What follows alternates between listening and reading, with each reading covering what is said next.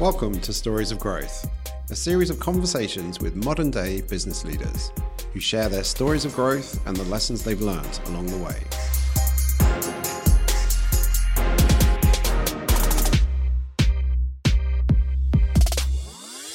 I'm William Rowe, founder and CEO of Protein. I've been helping businesses grow for over 20 years, and I've always been fascinated with the people behind these businesses, where they've come from, and what drives them forward. A lot of startups and a lot of companies and a lot of designers in general, they're extremely good at productivity. But it's not always that the productivity list is actually also what makes you move fast. So you can do 10 things on your to-do list, but actually often it's only 2 of those things that actually gives you progress. The rest is just productivity. What is it actually that makes these projects move forward? And what is just a cool thing that you can show your friends? That's fucking hard. In this episode, I sit down with Kaave Pour, Managing Director of SPACE10, whose recent projects include a study into communal living and the future of meatballs. They are backed by IKEA after all. Intertwining the fields of art, technology and design, SPACE10 works to evolve the human habitat so that it can adjust to the new urban realities. This was recorded in the basement of their workshop in the meatpacking district in Copenhagen. Welcome, Stories of Growth, Kaave. We are here in the basement of SPACE10 in Copenhagen, surrounded by some very big machinery. Very excited to be here. Been following SPACE10 for a number of years, and really excited to have Kaave on the show. Mm-hmm. Thank you. So welcome. Why don't we just start, for people who don't know SPACE10, with a quick introduction as to what it is and what you're trying to do. Yeah, so I guess we have actually tried to explain what we do for 3 years now without really having a good explanation, but I'll try to do my best. So for now, what we do is that we call ourselves a future living lab, and we are on a mission to try to create better and more sustainable ways of living. We are an independent lab. We are funded by IKEA Global. What it means is that it gives us some strength and some foundation for us to think a bit more long-term and think a bit more outside the commercial framework when we try to explore this extremely broad question. And to zoom in a little bit, SPACE10 works in like these 3 pillars. So we do research where we try to understand what the heck is going on in this chaotic world, and then we try to see patterns in that chaos. Which we believe is our finest job, actually, is to help see patterns in an extremely chaotic world. But we also have what we call SPACE10 design, where we then try to actually take those opportunities and build, test, prototype, pilot entirely new solutions. That can be technology, or it can be salad bar, where the salad is grown inside the salad bar, or it can be augmented reality apps or new ways of being more mindful in a co-living space. So it's quite diverse. And I think the last part which makes us quite different is that we are a quite open lab. So the majority of innovation labs, they often have a fingerprint scanner for coming in, and nobody dare to say anything before you have signed a damn NDA. And I think, for us, we just believe that collaboration beats competition in this new world, and we have looked upon storytelling and communication as actually a strategic mean instead of a challenge. So we are very open, and we are a small team, but they also have a saying that if we're the smartest in a room, we're in the wrong room. So the whole model is actually to try to create some sort of interface for innovation where we bridge IKEA with the outside world. That's great. And I mean, where do we start? Maybe 1 or 2 of your favorite projects, because you've covered many. You were up in our space last year growing salad in our studio, which I loved. I still talk about, like, they did what? Yeah. So maybe 1 or 2 of your most favorite project, because it is diverse, and anybody who would check out the site, they will see that. But I mean, on your side, a couple of your favorite? I think one of my favorites is actually also one of our first projects. We called it Tomorrow's Meatball. And it started with one of our first research projects around water. And actually, it started in a completely different setting around water at home. But we quickly realized, like, how much water is water actually? You know, you see these numbers and nobody What actually... do you mean, how much water is water? No, you say how much you can save consume? 1,000 liters of water. I don't know how much 1,000 liters of water is. How much do I spend in my shower every day? So we kind of like, already in the beginning, we got confirmed that research is kind of broken in a sense that the research is there, but the translation of the research into something people can relate to is often completely disappearing. So what we did is that we did a big project around where do we actually spend a lot of water, and obviously food was one of them. We then ended up with a quite big, boring report, like everybody else. And we have always been saying we don't want to do the fucking McKinsey report where, you know, you do 500 pages and nobody ends up reading it. So we came up with this notion of playful research. Basically the idea that research should not only be for your right, but also the left side of your brain, and we should help, you could say, translate these hardcore facts into some more visual, portable stories. And then we shot some pictures of what we would believe is the future of the meatball. So wait, how did you get from water to meatballs? Yeah, good question actually, and I think this is a good point. I know you're sponsored by IKEA. There's the obvious meatball connection there, but. But what we realized, and that's obviously a slight detail here, is a burger spends around 2,400 liters of water to be made. So that's for some more than 1.5 months of showering if you take a shower every day for around 8 minutes. Burger? So yes, so a burger in itself is crazy. You eat quite a lot of burgers, and or at least I do. And when I realized how much water that was, I kind of felt stupid because, you know, you think about saving water when you brush your teeth and stuff like that. And at the end, you know, if we don't have the right insights, we can't take the right choices. Yeah. So we then zoomed in on meat, but we also realized we don't want to be the meat shamers and we don't want to be extremists, but we want to show what could be potential sustainable alternatives to that. Yeah. And obviously IKEA is famous for their meatballs. They sell 1.3 billion meatballs a year, something like that. So it's quite a massive business. And so how much water does that use? Yeah, that I actually don't have the number, but quite a lot, right? So we started playing around with like how could we tell this story, and we ended up using the meatball as a canvas. Everybody has some sort of cultural connection to the meatball. It's in spaghetti in Italy, and it's in kufta, and it's in, you know, every nation has some sort of meatball. And we took these meatballs and we projected these future trends. So there was a crispy buck bowl, and we had the urban farmer's bowl, and the powdered Soylent bowl, and, you know, so all these food trends we projected into these visual meatballs, and we shared that story online. We completely surprised IKEA because they didn't really anticipate that this story would blow up. Mm-hmm. I think we had a reach on almost 800 million people on that project, and we spent 5,000 euros on it. So like the whole thing was just super chaotic, and one British newspaper wrote that IKEA is now planning on removing the meatball from the menu and replacing it with bugs. So there was also full-blown panic inside. But at the end, what it did was a few things, like it showed how much design and visual communication matters in this new world.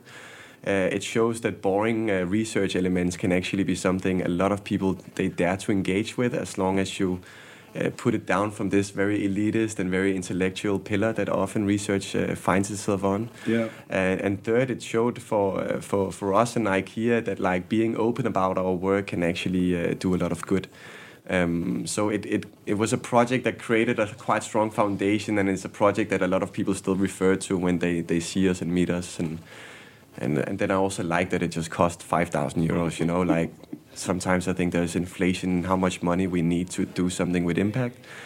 So yeah, that's for sure one of my favorites. Okay, yeah. Good to know, and good to hear the story. Yeah. Coming to the inception of SPACE10, what was that moment, you know, that idea, that founding thought, you know, the conversation, you know, was it them coming to you guys? Was it you guys going to them? Maybe just talk about that, the founding of SPACE10, and then the relationship with IKEA. Yeah, good question. So actually it started many years ago with one of the other co-founders and the original founder called Carla. She used to run another visual agency called Art Rebels. And through that company, she actually made a collaboration with IKEA on designing a range of products. And that was kind of like the first Vitality collection IKEA actually did. Nowadays, they do a lot of branded collection, but this was one of their first. And the CEO at that part of IKEA, and I'm not going to go into the details, but I think there's more than 400 companies in the IKEA ecosystem, and one of them is called IKEA of Sweden. They make all the products. They do 2,000 new products a year. They have 10,000 products in total, and she made a collection with that company. The CEO of that company then became the CEO of the entire group of IKEA. And he reached out again to Carla and said, hey, now I have this new role and I would like to find a way to work with innovation outside the current business. Do you have some ideas? And she basically came up with this super simple model with one of our other colleagues around how we could use a year to explore what that would mean. And he said yes. And then me and another guy, we joined in from day one. And we spent 7 months touring IKEA, basically trying to get to know this beast of a company that is 250,000 people and the same revenue as Facebook, and have production and supply chain and a lot of challenges, but also a lot of opportunities. And then at the end, it just didn't work, to be honest. Like, we ended up being consultants in a company that ate us for breakfast, you know? Like, we had no possibility of getting stuff through. And then suddenly this space here in Copenhagen, where we are sitting right now, it was up for lease. And we were like, this could be an amazing space for us.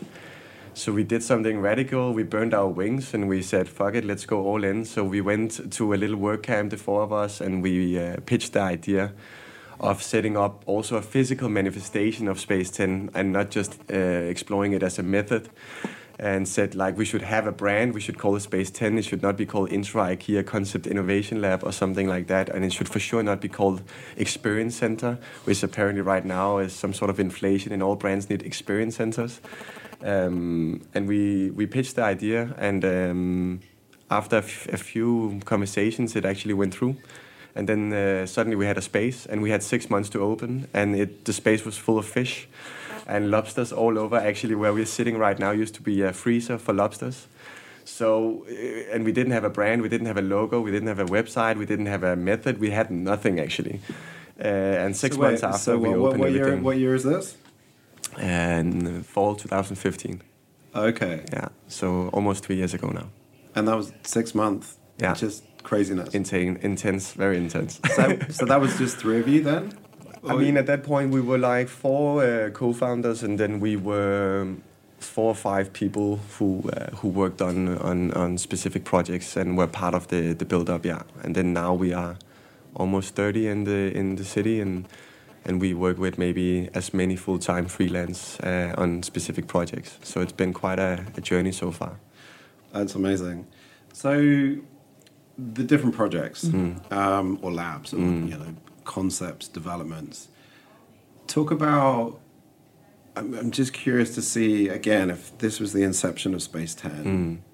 What are the inception of those projects? You know, what's that? Some pitches you an idea. You're like you see something. You're like how do they manifest and come to life?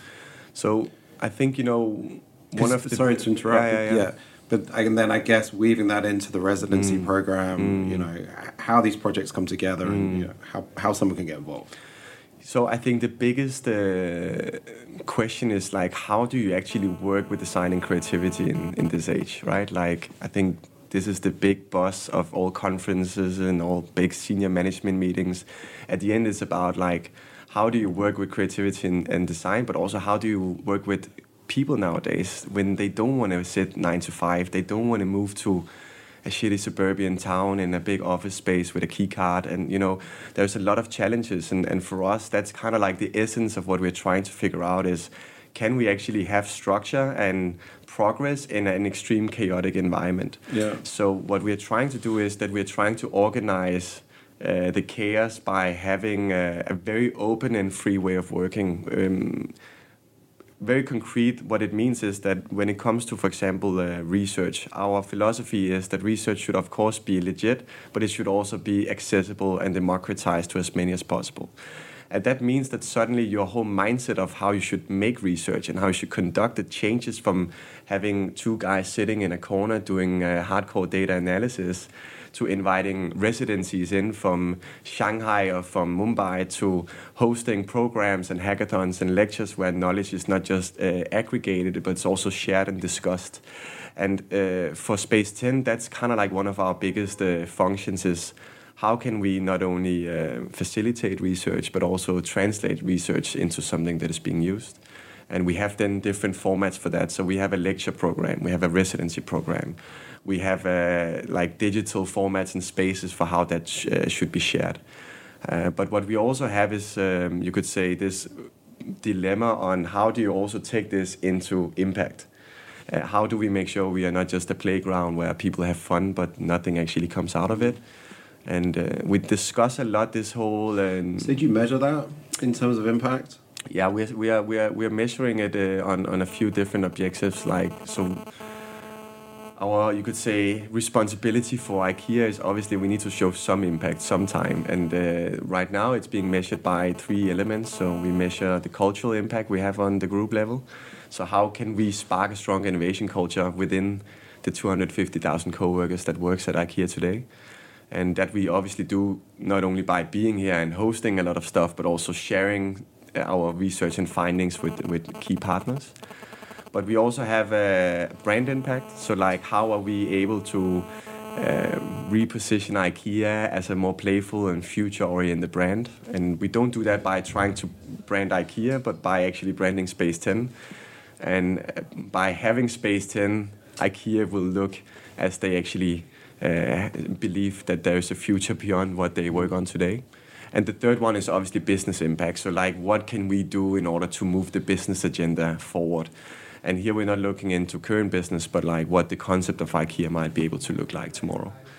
So you could say that we have our research arm where we try to not only do research, but try to make it more visual and playful. And then we build that community while doing it. And then what we are right now working on is what is then our strategy to actually design these solutions into real life.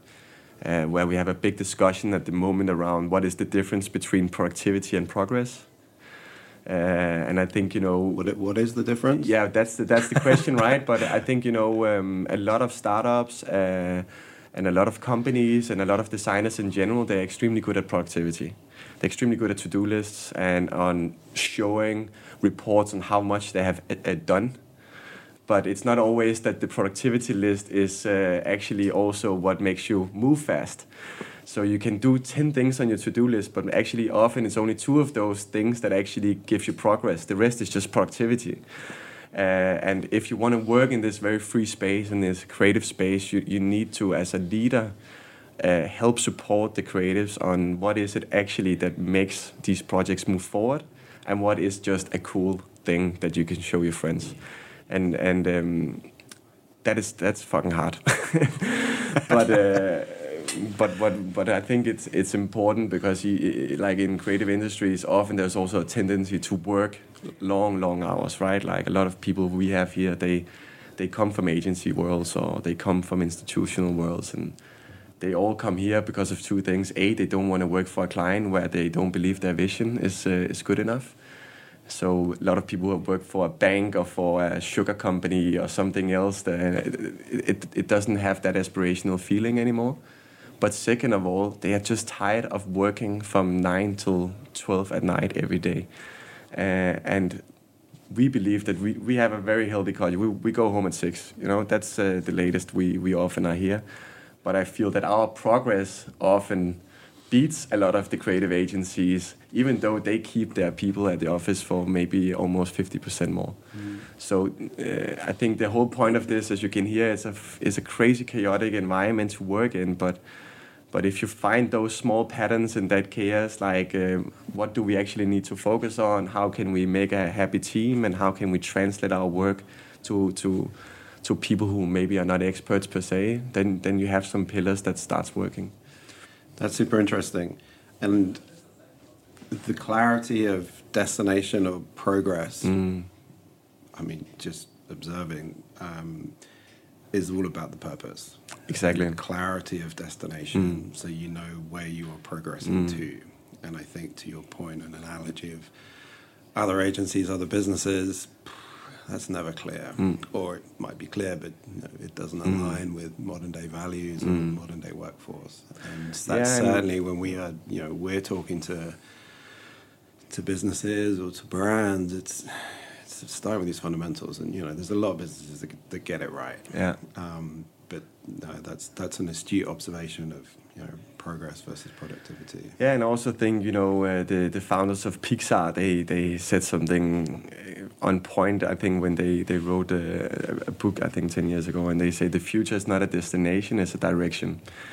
And I think, we work with the future here, but we need to also realize the future is unfortunately not a static thing. We will never reach the future. It will always be in front of us, right? So when you work with things that are quite far out, you need to understand that you will never reach that destination, which is something that can be quite frustrating for a creative that often likes to celebrate a final design or a final product. And this notion of having a direction rather than a destination is actually what I think has been one of our focus points. We also have a say in the end of our playbook that SPACE10 was never built to last but to evolve, because things are just changing so fast nowadays, and our role is to change with it. But for a person who comes from a traditional design background, who's used to classical design, making a process, finalizing a product, celebrating that, putting the picture online, showing it to your boss, and have a beautiful reception where it's on display, that time is just over. And that means that you need to have a complete different process for still creating that satisfaction in the team when you at least reach certain milestones, right?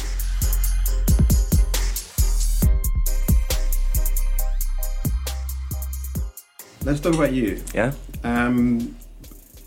A bit on your history, where you grew up, really trying to just get a bit of understanding in terms of where we are today, in terms of your personal background. Yeah, I mean, where do we start? I have a really random life, actually. I'm originally born, raised in Copenhagen, half Danish, half Iranian.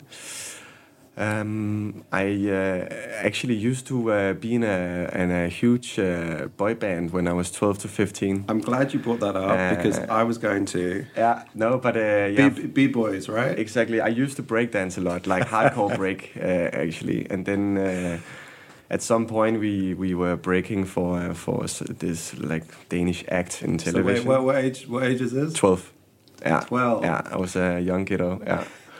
And then there was this talent show where we thought we would submit this rap song, which was not really a rap song, it was primarily a bad pop song, but we were 3 young guys with a lot of passion for breaking, and we just wanted to take over the world, and by chance we actually got accepted, and we signed a deal with Universal Music before we went on stage, and the day after, it was before social media, so that TV show was broadcasted to the entire country. And the day after, we were basically famous. I had girls sleeping outside my door. We played 80 concerts a year, 50,000 people audiences. We sold 250,000 albums. So it was quite a crazy time.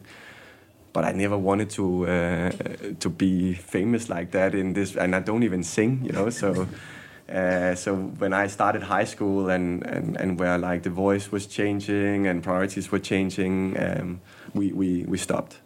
But in the meantime, I actually started my first company, which is, I think, the background for why I'm also here today, which was called K&K, and it was for sure not legal. But we found a way to cheat all the bookies with an algorithm, so we could actually take out money when they offered the bonuses. So wait, what do you mean?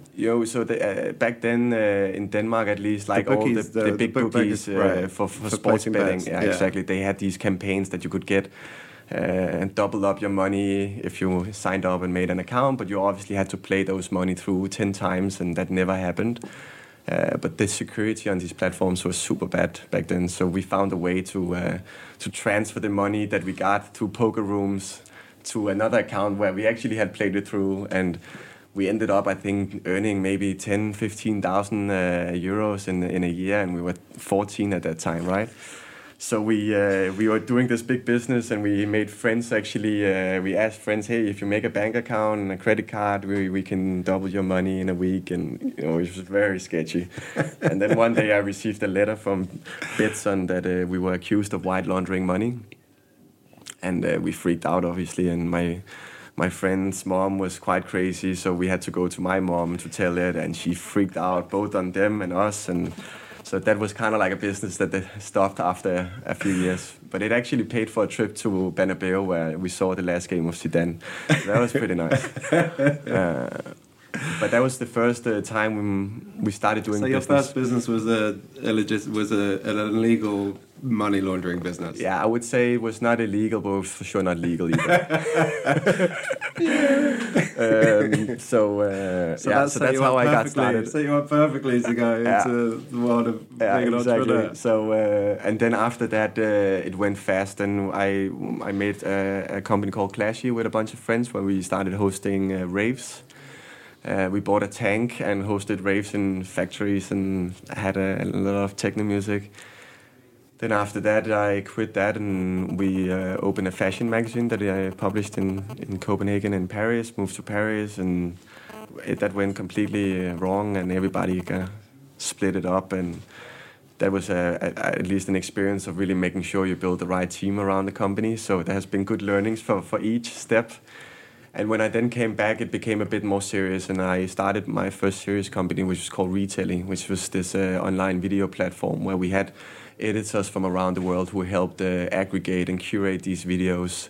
So instead of going the algorithmic way as YouTube, we wanted to have real people with real good taste to help you pick what you should watch. And I think when we peaked, we had 300,000 daily visits on that platform. But I didn't want to sell advertising on it. So it was kind of a challenge, and we had a lot of conversations with the investors, but at the end we didn't pursue the investment of it. We bootstrapped it, and then in the middle of all that, actually the opportunity of SPACE10 came. So then I stopped all the other projects. And as a side story to all these companies, I also studied at the Danish School of Media and Journalism, and also worked as a digital for a community agency that made a lot of digital products called Revolt. So actually in that phase, I also had my first and hopefully last, you could say overwork breakdown with a heavy heart beating and stuff like that, which I think has helped me a lot going forward to feel that in an early age. Wow. So and you're only a young guy now. Yeah, so it's been a crazy ride until now. Yeah. So that's fascinating. And of that journey, any residual takeaways in terms of tips, or just in reflecting things you definitely wouldn't do again? I mean, other than the semi-illegal stuff. Anything that stands out that you're like, done that, definitely not going to do that again? Yeah, I mean, I think, there's definitely been a few traits. Like one is that you really need to be careful on who you work with, especially if it's friends. Like it can work amazingly, but it can also ruin a lot. And hopefully work will not be the only driver of your life. So you have to really have a respect for that when you start new businesses. The other one that I really learned is that it's quite healthy to always have an enemy. And this seems very cynical, but for example, the fashion magazine I opened was because that we were a big group of young creatives, and the big established fashion magazines, they refused to involve us. They didn't want to, they had their own little club. So the enemy became the established fashion industry, and there was nobody above the age of 28 who was allowed to touch the magazine beyond the printing press. So every photographer, every stylist, every writer, they were young people, and we were all not just on a mission to create a magazine, but we deliberately made our release party on the same day as the big established one to And what happened? Like nobody came to that party, and everybody came to ours, including some of those. And obviously, and I think that it's important that you have those enemies, but it should never, of course, be people that are enemies. It should be ideas or established processes that you want to fight.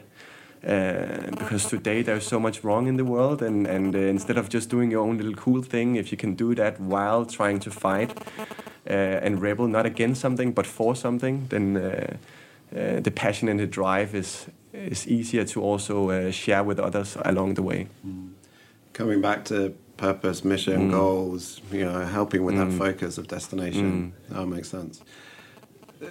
On this journey, your journey, have there been any mentors, advisors, people that you look up to in that process to really help shape and define, who you are as an individual, but also what it is that you're trying to achieve? Yes, for sure, and a lot. When I started working with SPACE10, I started as head of digital innovation. I was 25, and like all the people around the table was plus 50, right? So there was a lot of anxiety on. I didn't know what KPI meant. What is that short for? So all these short and random nerdy words. But also like how to feel calm in your decisions, and I would say that especially Carla, who is the original founder of SPACE10 and who's now moving up to a more board kind of role where new ventures are also being pursued, but she's definitely been supporting and helping me develop for not only the last 3 years, but I've known her since I was 17 in one of my first startups. And I think these people who are not only helping you professionally, but also helping you find out how to stay true to your own values along the way are the best. I found a lot of mentors also who have helped me very professionally, but it's for sure the ones who have helped me listen to my compass or my values along the way that has been the strongest. And then there's been another guy called Göran who's the innovation manager within IKEA. He's above 60 and is a very charismatic individual in IKEA who's been there for many years, and his responsibility has also been to help us navigate that maze and find out how we should pick what battle. And these kind of people you meet along the way, you don't realize it in the now, but when you see yourself progress, it becomes very clear who has been part of building that up. Yeah, interesting. Which also is a responsibility now, of course, to make sure you pass on to new people. We just hired a 22-year-old guy from Canada, right? And I see a lot of the same similarities of like being excited, being good, but on the same time needing help maybe on adjusting, and that I think will be the new interesting area also for SPACE10. Like how do we take the original culture and bring it into way more people? Student becomes the teacher. Yeah, I would say I'm still too young to be the teacher, but I'll find a teacher somewhere. One day. Great. So, where should we go next? I'm going to come back to some of the projects. And one particular that I was just lost in for many hours was the Future of Co-Living project, which you did in partnership with an architect firm. Yeah, Anton and Irene, yeah. And 2 points. One, it's great to hear how you articulate the importance of accessibility with research, and we find that with our research that we do, it's ensuring that it's not a 300 slide PowerPoint, and so the whole experience of even just discovering it, which is I was hours on it, is phenomenal. But it is also, I guess, the point is just how relevant a concept that is 40 years old is today. Yeah. So it'd be great just to hear a little bit more about that project specifically, how it came about, and you talk about impact. Really what you've seen off the back of it in terms of how it's changing perception, or really how what does that future look like in terms of co-living? Because there's a lot of talk about it. And, There's a lot of talk about co-living at the moment. You know, there's too much talk as far as I'm concerned. There's just not enough action. Yeah. So maybe if you could chat about that. Yeah, so the original project started because obviously how we live together is extremely relevant for us, and especially the constellations of what a home means and what a home is today. We believe at SPACE10 that basically nobody can predict the future, but anyone can be part of shaping it. And we need to create the tools for people to take part of that conversation. And that's what we do with these partners. So Anthony and Irene is a amazing design studio out of Brooklyn, New York. They have been on big studios. Now they have their own, and they made an original documentary around co-living because Irene from Anthony and Irene used to live in a co-living space back in Amsterdam many years ago. And I loved that original project they did. So I reached out very spontaneous and said, I love that project. We need to work together. And she was very skeptical in the beginning. Who's this guy? What is this company? But after a while, we realized, okay, we have a complete shared passion for this subject. And what we realized was that we are not asking enough questions around how people actually would like to live. It often ends up being the developers and the architects who takes these maybe sometimes business or financially or elitist decisions on this is what we believe is good. And we decided we wanted to make a survey on how people would like to live in the year 2030 if they had to live together. And most importantly, what would they be willing to share? We basically made this survey and we asked a bunch of people online. I think we have from all over the world right now and thousands of submissions. And what it did was that it gave us a bit perspective on actually what people would like. And then we compared that with what is actually the current offer. And obviously, co-living is a big buzz at the moment. But also how it changes, right? Exactly. Between the countries. Exactly. And that to me is one of the most fascinating results. And you can map it and... Exactly, and the British being prudish, whereas the Americans are like, whatever. Yeah, we just share whatever. No, but I think that's the interesting part, right? Like we are billions of people on this planet, and we are all very, very different and all very, very alike. So how do we actually how do we dream of living? And for us, the problem with housing right now, it's been very much focused on solving problems. But we are building these smaller and smaller units, and everything is more and more compact, and it doesn't really strive to enable any dreams of how we would love to live. And if you look at the survey, and if you actually see, everybody would actually like to share something, even though the majority don't share that much today. But also that country by country, it is extremely different how people would like to live, and also the degree of what they are willing to share. So for us, it was for sure not a project where we would get a solution out of it, but just a project to ask a bunch of questions. And now we have taken that into a second phase where we're actually exploring more tangible solutions for how we could come up with a framework. But you could argue, and no bad words about WeWork at all, but like I think a lot of people would maybe expect that we would come up with a new co-living space that is a more affordable WeWork with IKEA furniture. And just by doing all this study and research has shown us that that's for sure not what we should do if we should make something that is truly affordable and are inclusive for the many. But it gave us a lot of good insights. So maybe touch on a couple of those insights in terms of the takeaways or what that future could be. Yeah, I mean, the biggest takeaway was that I think it was only 3% globally of the people we surveyed out of 20,000 people that said that they didn't want to share anything. Even though today... Only 3% said they didn't want to share anything. Yeah, but if you look today, the majority don't share anything. I mean, most people in a building don't even share the internet.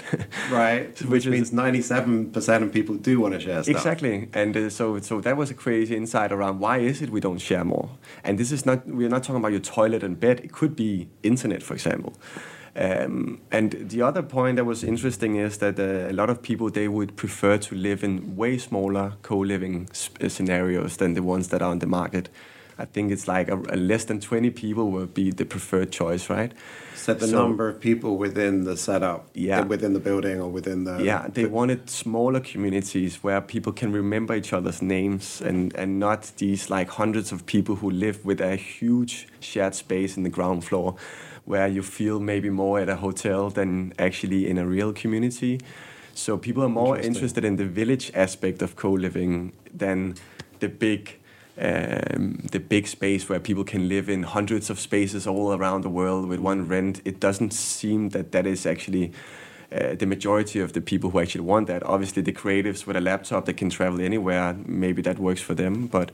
And the third one we also found out was that actually a lot of people, they would love to not only live with their own age group.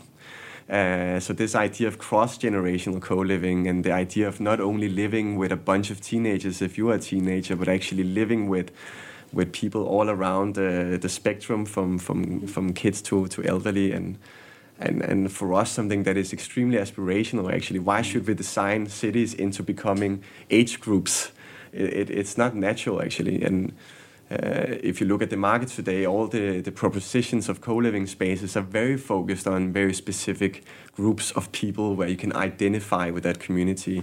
It's the startup co-living space, or it's the vegan co-living space, and it's the student co-living space. It's the elderly homes. And I think, the original exciting thing of a city is, for me, the diversity of the city and the perspectives that many residents can bring, which doesn't seem to be reflected right now in a lot of the current offers. Yeah, it's fascinating. There's a great project that builds on that, which is around co-living, but within specific apartments and the rent is paid for, the rent is managed by, sharing skills.